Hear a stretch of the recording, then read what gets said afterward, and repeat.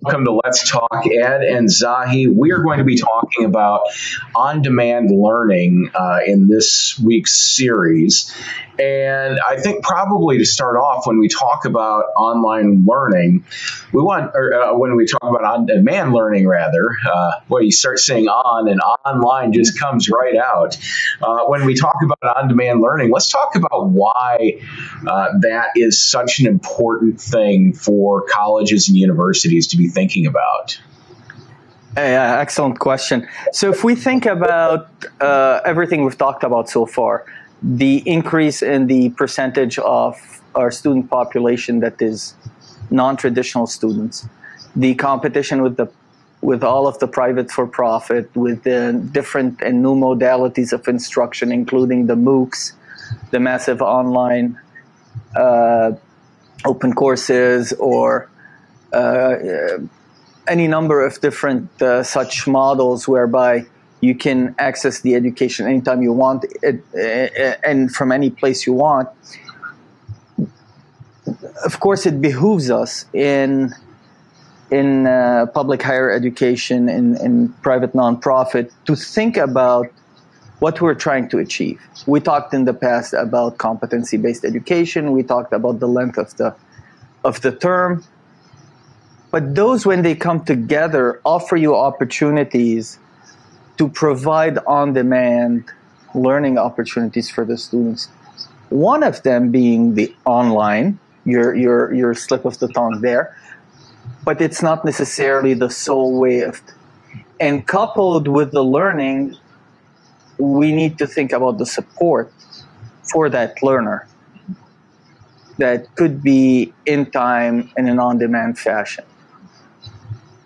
Well, and again, something that we've talked about many, many times is, with on-demand learning, what you're talking about, again, is trying to meet the student where they're at, and trying to accommodate as much as you can for the student. There was a time when, everything, having all of your classes between 8 and 2 o'clock was just fine. And if you're a residential campus, it's not surprising that a schedule is set up that way. But again, as we're talking about bringing in non-traditional learners, as we're talking about people that are trying to balance college education with a full-time job, taking a class at 9 o'clock in the morning may not work. So, finding a way to fit their schedule, it may be an online class. It may not be an online class. It may be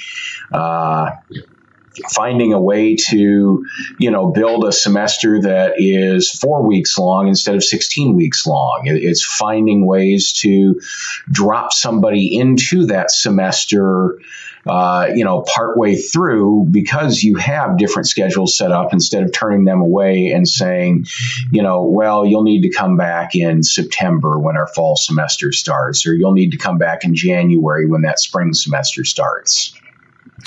Yes. We heard from Dr. Kiddo from Northland Community and Technical College that they're trying to bring down the credit level to sometimes a quarter or half a credit.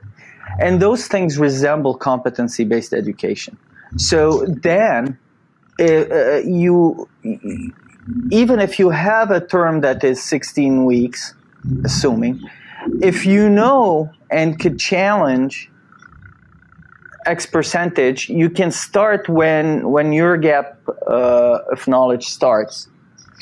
But better would be if we can have varying length terms, and this is where working across between academic and student services is critical, because we need to figure out the registration and enrollment, the financial aid, and all of those things. So the idea of silo amongst the various groups within colleges, which we hear a lot about and we've witnessed it, should be demolished, because this is an opportunity for us to meet the student. Technology plays also a huge role in it. Gone are the days where you just put your presentation in your learning management system, and voila, that's a on-demand, available, asynchronous online class. That's not good enough. Yeah, and all of those things, I think, and we're going to talk a little bit more about, how do we make sure the services are available? How do we make sure that students are able to get in touch with people when they need to, and also what are the things that we're doing to make these classes more engaging? A reality with on-demand learning is, it's really easy to just make everything on demand online. And if you want to take a class at 3 o'clock in the morning, you can take a class at 3 o'clock in the morning, which, most places are never, ever, ever going to have a schedule that teaches that in person, but it goes beyond that. And I think that's a really important, point to put in there. But it's also the support services that go with that. If you are talking about that, somewhat non-traditional schedule, what are you doing throughout the rest of your college to make sure that students that are taking classes like this have access to the services that they need? Excellent point and excellent set of questions.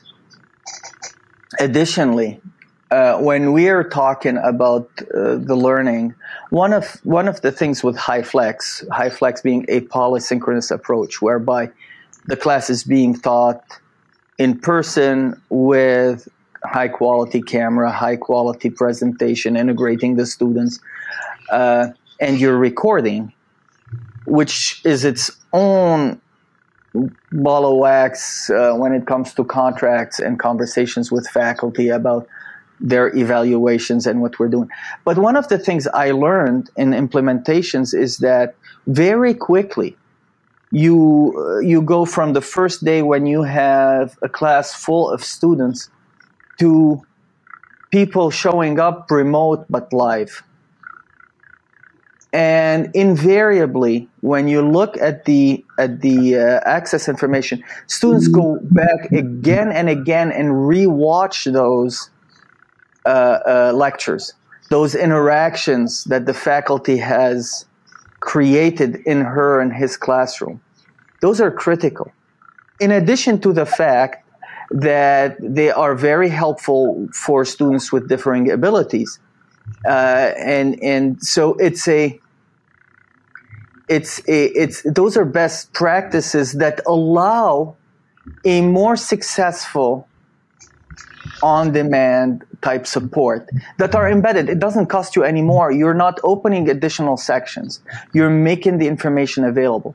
Moreover, short vignettes by the faculty that explains particular segments that could be harder to understand, showing them how to resolve an equation or how to draw something on top of those recordings of the lectures are exceedingly helpful to the students. And from my experiences, when you look at the back end in terms of the utilization, you see that they're very heavily utilized and they enhance the learning. They enhance the access as well. Yeah, just the idea that, if I'm taking some sort of a math class, for instance, and we've gone over something that I didn't understand in class that day, and I'm home and I'm working on the homework, and, it's later in the evening, now I don't have to wait until the next time I have class or, the next time the instructor has office hours to try and find something out and get to understand that. So all of that is really important stuff. So we are talking about on-demand learning on Let's Talk Ed. We're going to talk a little bit more about somewhat of the online component to this, and we're also going to talk about how to make these classes more meaningful to students as well, more engaging. So if you enjoy conversations like this, you're watching us on YouTube, be sure and subscribe to our channel, ring that bell down below so you get notifications when we post new content. And of course, you can find Let's Talk Ed on all of your favorite podcasting platforms as well. So for Dr. Zahi Atallah, I'm Chris Ford. We'll see you next time right here on Let's Talk Ed.